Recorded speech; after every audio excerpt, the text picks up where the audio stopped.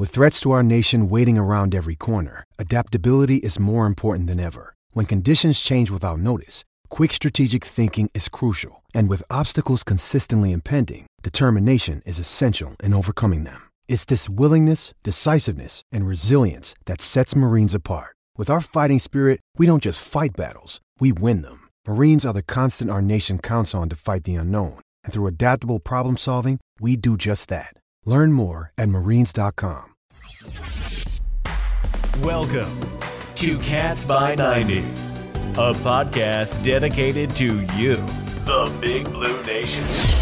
Basketball, football, and the latest recruiting news. If it's Kentucky sports, then it's here on Cats by 90. Now, from SB Nation's A Sea of Blue, your hosts, Big Blue Drew and Aaron Gershon.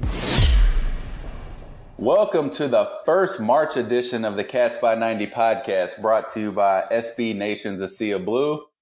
Whew, Aaron, lots to talk about today, lots of going on in the Kentucky sports world. It's officially March, which, I'll kick us off on the good and the bad. That's absolutely my good. It is officially March, regardless of the terrible performance on Tuesday, which we'll discuss. I'm hyped that it's March, greatest month of the year for sure. First podcast of March, so really, really neat. I'm excited. I'm trying to do some bracket stuff maybe. So if you're listening, make sure you're following me and the Cats by 90 page because I'm excited about that. Maybe do some stuff for charity, get some pools going. So nothing wrong with March, Aaron. Nothing wrong with March. Just keep that damn coronavirus away so we can have fans and have a great experience. Like, please. Oh, sheesh. I haven't even entertained the idea of it disrupting the NCAA tournament. I can't fathom that right now because SEC tournament too next weekend. That's totally right. In Nashville, just got a hell of a lot more interesting. Yeah, and then my bad this week. I'm gonna keep them all sports related because, like I said, it is my favorite month, best sports month of the year. But Tuesday sucked. I was disappointed, first of all, because I missed it. I was I just couldn't swing the 9 p.m. Tuesday. I bailed out.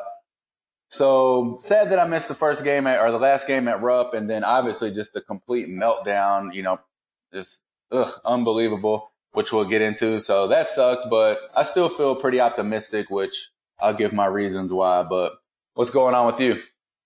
Yeah, man, pretty much same old. I'd say on a good note, almost everything's good.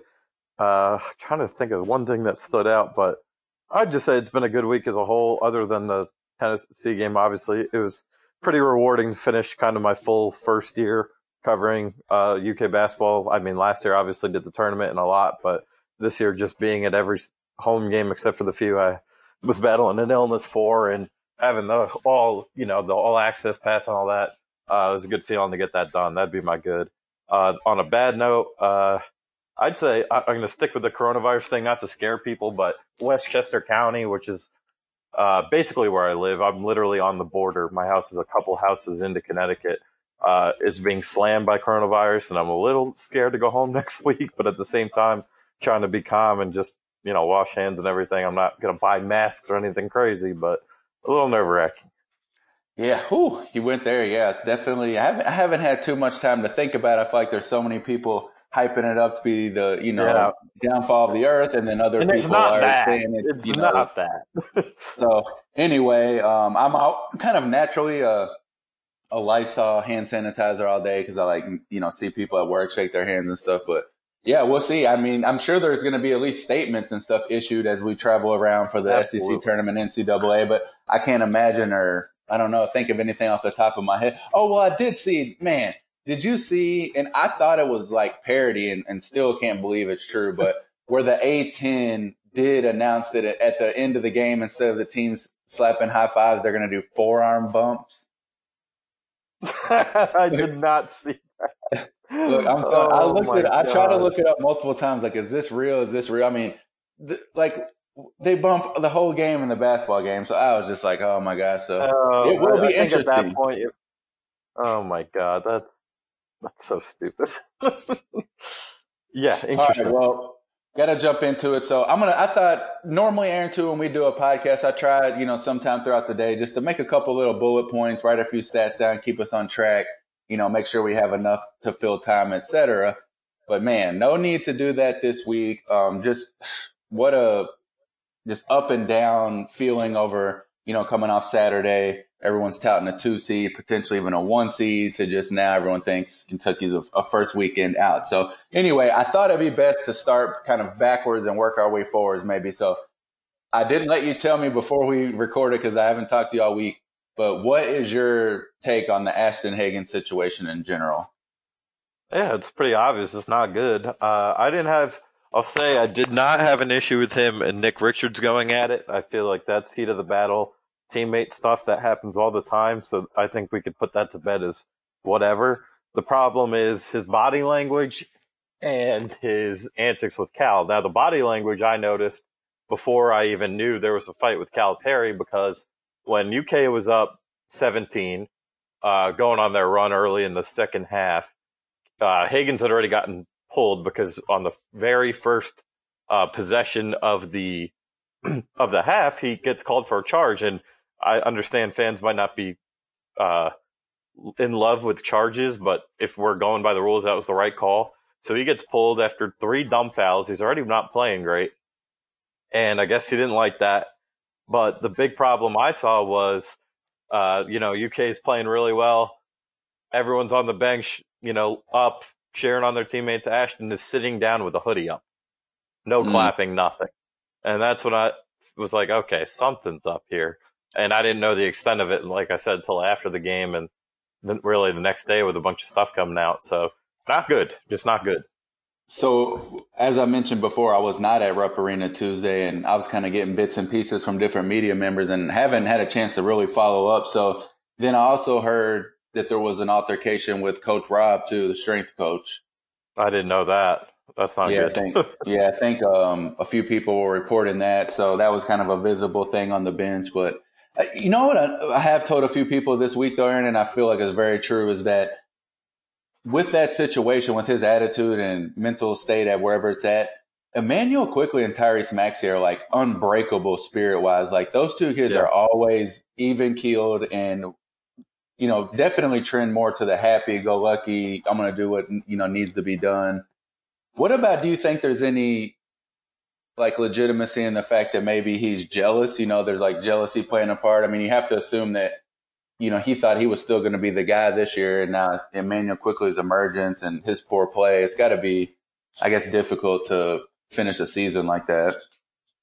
Yeah, I mean, there's probably a lot going through his head, and Dick made the point, Dick Gabriel, on the Big Blue Insider tonight, which I think was a really good one, is maybe it's eating him a little bit in a selfish way that he's seeing Emmanuel, who, I wouldn't say anyone really thought he was going to be anything near what he was going to be. I mean, I don't think anyone thought him as a bad player. He's a former McDonald's All-American, but I don't think anyone was projecting him to be, first team SEC, probably SEC player of the year. But people were saying that for Ashton. And, they were like, oh, year 2, point guard at Kentucky, that's a slam dunk to do some really good things. And at this point, I don't know if he's getting any awards or if he deserves any. So it's got to that might hurt him a little bit. And that could be, messing with his mentals a little bit, but who knows? I mean, at the end of the day, Cal doesn't let us forget they're not machines or robots, right? So they're human beings. This is a 20-year-old kid. Who knows? He has all the pressure in the world in his hands. I'm not making excuses for him, but at the same time, it can't be easy what he's going through right now. But he can't let that turn into a locker room issue, which it easily could if you have people picking sides between their coach and one of their teammates. And that's when it could get disastrous, especially because now with that Tennessee loss being against a not very good Tennessee team, the style it was, and at home, you're probably looking at a 3, all the projections today, a 4 seed. And that means you're going to play a pretty good team in the first weekend, assuming you get by the 13 seed, because you're going to probably play a 5 who's pretty much ranked the same as you are. Lots of impact each way, but as far as Hagans goes, still, it's just difficult, man. What do you do now? I think you're going to see a lot more of Maxey kind of primary ball handling and running the offense, and I think he's playing better.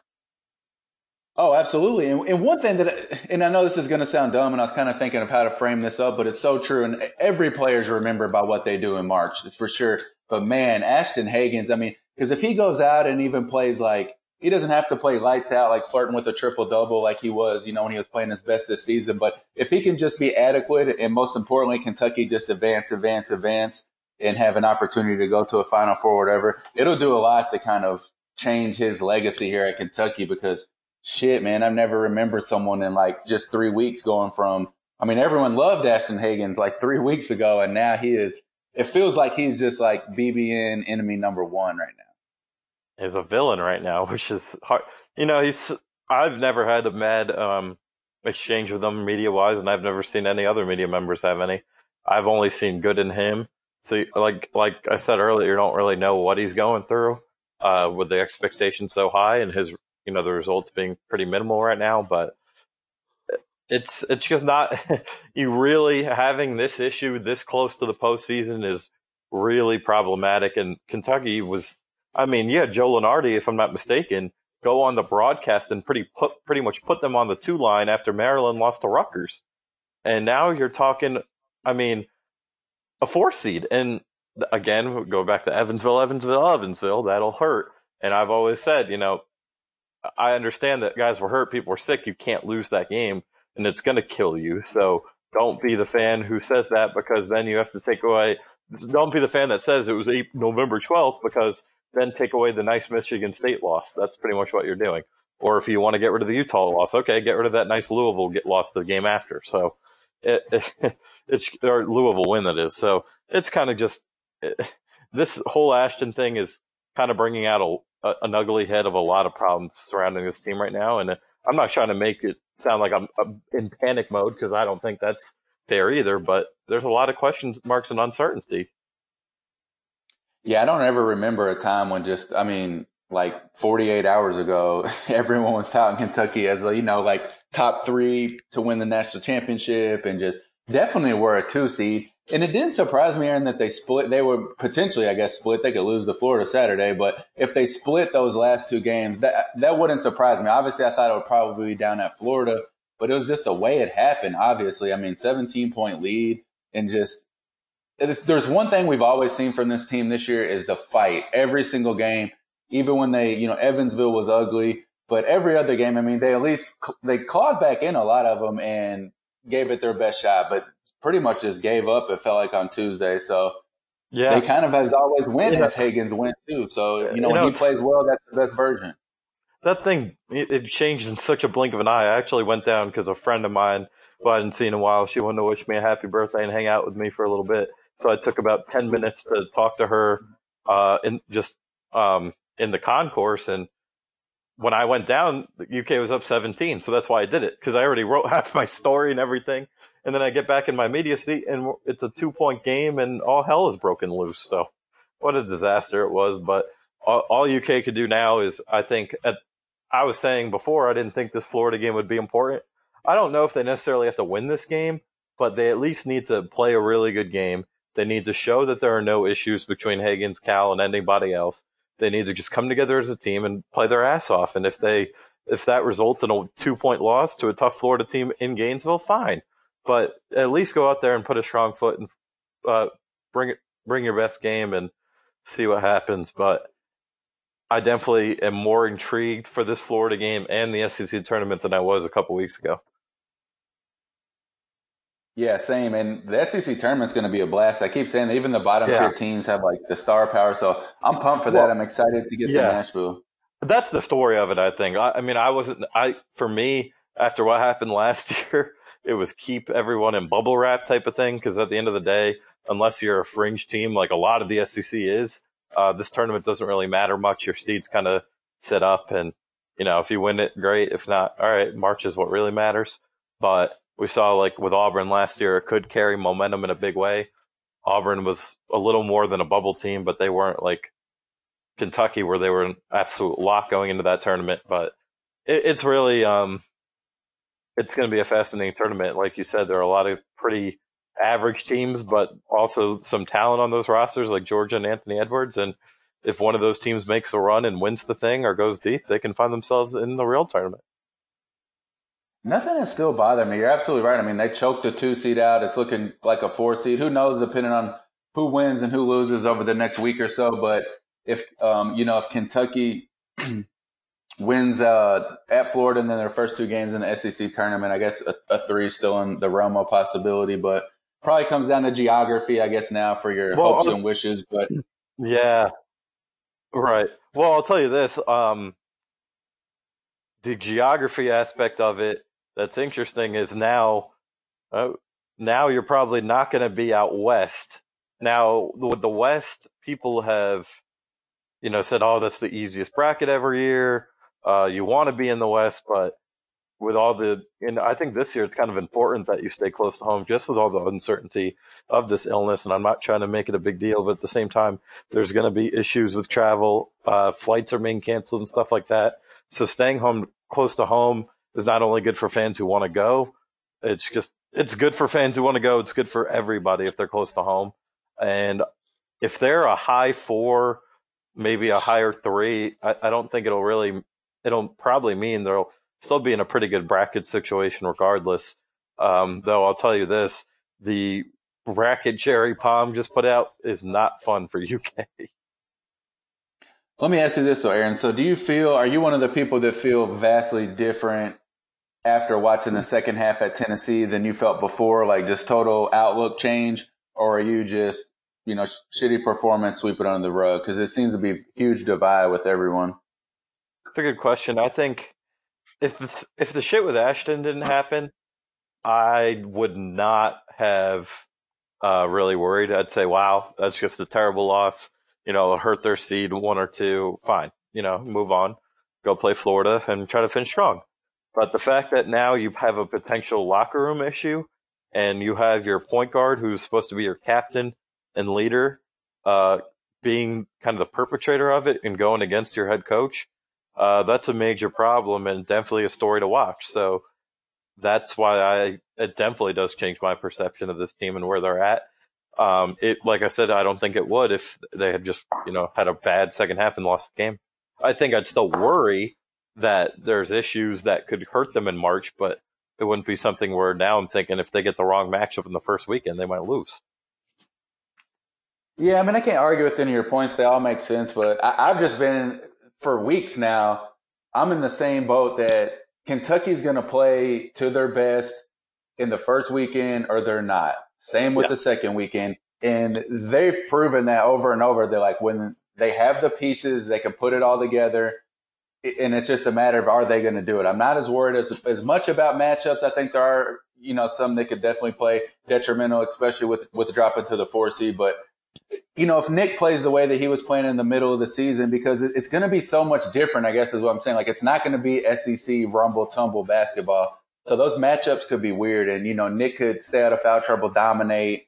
So I'm definitely not like overall as much down on this team, I guess, as a lot of people are. I still think that I'd have them go as far in the tournament as I would beforehand, but still, they're probably going to play at least 2 more times, probably 3 or 4. So could be singing a totally different tune here in about 10 days when, based off that. Well, you want to hear this bracket real quick? It's not easy for Jerry. Yeah, let me hear it. So you were in the Midwest. So what would be nice is second weekend would be in Indy, which is a drive.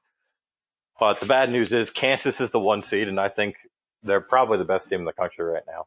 They're playing really good ball. The 2 is a really good Villanova team. The 3, Michigan State, who's really playing good ball right now. Obviously, UK, the 4, in St. Louis, playing Yale is the 13. BYU is your 5, and West Virginia the 6, Houston the 7. That's hard. Mm-hmm. Yeah. And then St. Mary's and Providence also in that region. And UCLA, who's leading the Pac-12 out of nowhere. It's a good bracket. Not easy. Whereas how do you think it's going to go? Go ahead. Yeah, where the West, it's Gonzaga still the 1, Maryland the 2, Duke the 3. That looks a lot nicer, especially the way Duke's playing right now. It'll be interesting to see. What do you think is going to happen down in Gainesville this week? Because, again, Florida's turning on. I mean, they're the 2 seed in the SEC. They're finally kind of putting things together. They obviously have a good big man, couple good big men, but specifically Kerry Blackshear. So What do you think, man? Do you think they're going to look better, or are they going to continue to trend downward? Florida's a weird team, though. I mean, they are the number 2 in the conference for now, I believe, over LSU and Auburn. But, they beat Georgia. They beat Georgia by 14 yesterday, but the game before that, they lost to Tennessee. Obviously, we saw Tennessee is playing much better right now, but still, you lose that game right after you have a blowout win over LSU. You played Kentucky really tough and had won a bunch of games before that. So every time I keep saying Florida's back, they're not. But at the same time, right now with the Kentucky, I think it's really going to come down to where this locker room is after all that happened. And it's really hard to predict because we haven't seen them yet. Maybe tomorrow there will be a media opportunity. Players don't know who it'll be, but Cal is scheduled to speak at 11 tomorrow. So we might be able to get some information there and kind of get a vibe. But as of now, I'm concerned that this game is not going to go well just because the last time I saw Kentucky on the court, there were locker room issues. And I've just being a sports fan and getting involved in sports now work-wise, locker room issues are a real problem. There are only a couple of cases where teams have had it and went on to do big things.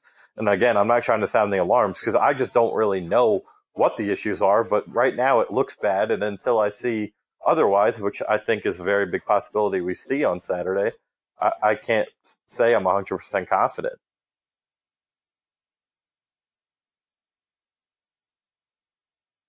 Sorry, I was looking at something. Yeah, I don't know. It's going to be tough. Another road environment too. That's not going to be great to go down and try to fix this stuff. Especially, I think that's one of the toughest places to play. I've been to the O-Dome many times, so that's going to be definitely something to keep your on. And I meant to ask you, who did they send out? I didn't see much. It was so late on Tuesday. Who did they send out to talk to you guys after the game on Tuesday? It was Tyrese, who was just as upbeat and smiley as normal. But then it was Emmanuel, who was not happy at all. You could tell it was really bothering him that game. And then Johnny Juzang, who had a couple shots, was also out there. And then Cal was really. No, they don't send Johnny out too much. Yeah, they don't. Well, I think they didn't really have a third guy who really showed out. I actually think if we're going to have one positive from that game, I think Keon played a really, really good game. He made some physical plays, and I think he's deserving of more playing time. I really do. And I think next year, I think it's pretty much a lock he comes back next year. And I really think he bulks up a little bit more. That guy could be kind of have an Emmanuel-like year, maybe not from the shooting perspective, but where he could put himself in award conversations. I'm surprised that they didn't send Nate Sestina out with senior night, and he's so well-spoken that I feel like it would, been a good person to send out for a tough media session. So that surprises me, actually. They sent out Johnny Juzang. Yeah. Interesting. I think it was more, he did a couple of good things, and we don't really have anyone else. So they weren't going to send Ashton out there. I always want to get update, too. We've been covering this for the last few weeks with the SEC Player of the Year. Still think Emmanuel Quickley's in the driver's seat for that. No doubt. When is that announced? That's a good question. I can get on that. I did see the award that came out today was community service, all SEC, and that every player gets a representative, which I didn't know was always the case, but it is this year at least, and that belongs to Nate Sestina. No surprise there. And, that's such a great kid. I know he hasn't been exactly what UK fans hoped he'd be on the court, but he has been exactly and more what they've needed in a leader and just as a vocal guy. And he's so much fun to talk to as a media member. It's kind of refreshing that he's a little older. These kids are either shy or young, and, just having a real conversation with him. He's been a lot of fun to cover, and it was a really, really cool senior day ceremony, even though, just having one guy out there was still a really great ceremony, and the emotion on his face and all that. So give him quick love there, but. He had a nice dunk, too, man. That dunk was sick in the half. That was probably his best, athletic play of his time at Kentucky. Yeah, 100%. He had a couple good shooting games, but I think if we're talking about a player of the year for Nate Sestina, that's got to be it, even with the result that the team had. I saw SEC bracket today. Looks like if everything held the way it is now, Kentucky, obviously, no matter what's going to play on Friday at 1 p.m. Eastern, and they were going to get the winner of Alabama and Tennessee. And everybody I've heard, seen on Twitter and stuff wants that rematch with Tennessee on Friday, because I do think in front of that SEC crowd they would show up. And that's one thing too, just going back to like all the drama and stuff. And I know that sounds dumb to like try to spin it this way, but seriously though, like it's a wake up call big time. And they know they're going to have to come ready to play. And I always thought that they would in the NCAA tournament in postseason, because they've done such a, such a history of stepping up in those big games. But now I still feel the same way. I think that when the lights come on and they know that it's, winter, a lot of their careers are done at Kentucky, that they'll be ready to play. And when they play with that effort, I just find it hard to believe they're going to lay an egg like they did Tuesday in Evansville, et cetera. Right. Yeah, I definitely agree. I don't think they'll lay an egg. I'm just worried about this whole court issue thing and seeing how it kind of comes about and if it's calmed down or not. We might even get a good vibe check on that tomorrow with media, and we've been able to kind of tell when Cal's been in moods lately. He was definitely in one last Friday for whatever reason. Obviously the game was fine, so I wonder if something was already brewing. But yeah, not good after the game Tuesday. He was definitely very upset. So the reason I say that, by the way, kind of being able to sense Cal's emotions, is because he was super off and upset. You could tell something was bothering him during a Friday press conference. And then about 5 minutes later, we all get a notification on our phone that Whitney is transferring. So you can kind of get a pretty good vibe check. So I'll definitely be able to kind of sense that after tomorrow. I was surprised too to see his tweet today where he like just piggybacked the rolling, rock of the BBN that was talking about. He thought, that was a Final Four team before the game started. After that, like, I don't know what I have or something. It's like, damn, I did not expect him to kind of come out and do that. So that is a good point. I'll be anxious to see what his kind of tone is and stuff tomorrow. And if he's out cracking jokes about it or, begging the guys through the media to step up and seize the moment. So, it's been a roller coaster. It's amazing. It really is. And I think the one thing that this game brought to light, if anything, just putting all the off-court issues aside, or Hagans issues and all that aside, is this team has struggled to put away teams all year long. And if they're going to go deep in March, they have to put a team away. They can't have an 8-minute drought or, have a 10-point lead turn into a 4 to 5 point lead. Like, they just got to put the foot on the gas. And this game proved that, they're not always going to get away with it. And that was a question that was surfacing a lot, in the post-game interview sessions was, did you guys kind of need this loss? Not the stupid, you have to lose before March, but the loss to say, okay, if we play like crap in the fourth quarter, in the second half. Should be quarter. Yeah, should be, right. But if we're going to play like crap for 8 minutes of the second half when we have a 15-point lead over Alabama and then it turns into a 2-point lead, well, that ain't going to work against Michigan State or West Virginia or Michigan, whatever. It's just not going to work against a good team. So it was a wake-up call, and we'll see how they respond starting on Friday. Be ugly too, man, because that game is hella losable down in Gainesville this weekend. Yeah. And then Tennessee's already beat them, which could be their Friday opponent. So, Alabama's a good team, too.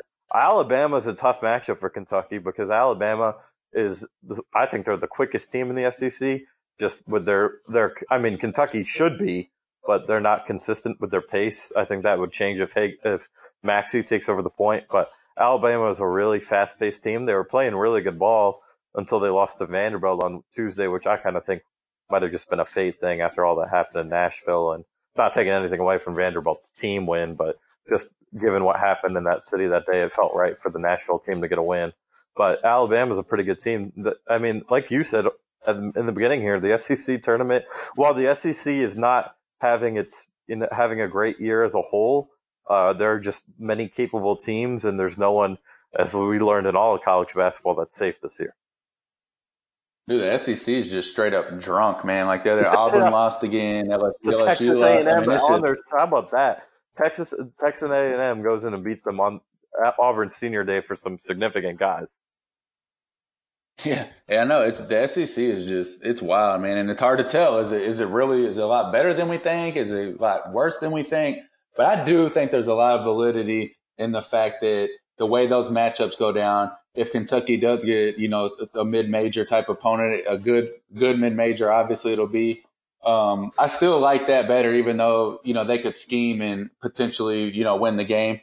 But I like that a lot better than just having to keep going against these, the way that the SEC's called, all the foul disparity that everyone discusses. Yeah. But it's just a slugfest every time. And I think if you get Kentucky in a situation where they can really use their size and stuff, EJ Montgomery could be, a lot more effective in an environment like that. Just a confidence builder. I think they just need a confidence builder. And right now, this bracket has Yale as that first game. That might be a nice little game where they can just do things right.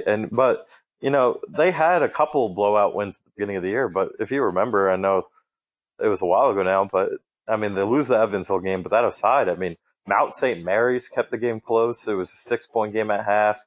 I'm trying to think. There were a couple other. Utah Valley was a really close game. I think Utah Valley actually took the lead into half, and Kentucky only won by single digits. And then pretty sure they had another single digits win during the non-conference slate. So they just haven't proved they can put anyone away. And I think what would be huge is if they can even maybe get I feel like the last couple of years, the SEC tournament first round, they've just blown through. Last year, Alabama, they blew through. They've blown through Georgia once or twice. If they could just, I'm not saying they will because it's hard to predict that, but if they do end up facing a Tennessee or Alabama and they can just rip them apart, beat them by 15 plus, I think that would be humongous, even if they go on and lose a close game in the semis or the final in the SEC tournament. That's what nothing's going to kill my vibe for Nashville. They can lose Saturday, whatever. I'm pumped. I'm excited to get down there and cover some games. It sucks that you're going to miss it, but hopefully we will catch up that following weekend. Well, I'll be wherever man, I know we are. Hopefully close. Go ahead and kind of wrap this thing up. Try to keep it a little short, busy week. But good talking to you, man. I won't see you for a while then, I guess, depending on – I'm really hoping for the Friday-Sunday draw. That'll be a little easier for me, I think. So, yeah, we will see, man. But I'll see you in let's hope for, St. Louis, Cleveland. Let's keep it there. 5-hour drive. Yep. Let's do it. Yep, I think everybody – that's what we're crossing our fingers on. So, Anyway, man, I'll stay in touch, and we'll talk next week for sure. Yes, sir. Thanks for listening. Make sure to follow Cats by 90 on Twitter @CatsBy90. You can also follow Aaron and Drew @AGershon99 and @BigBlueDrew33. And remember, no matter the opponent, it's always Cats by 90.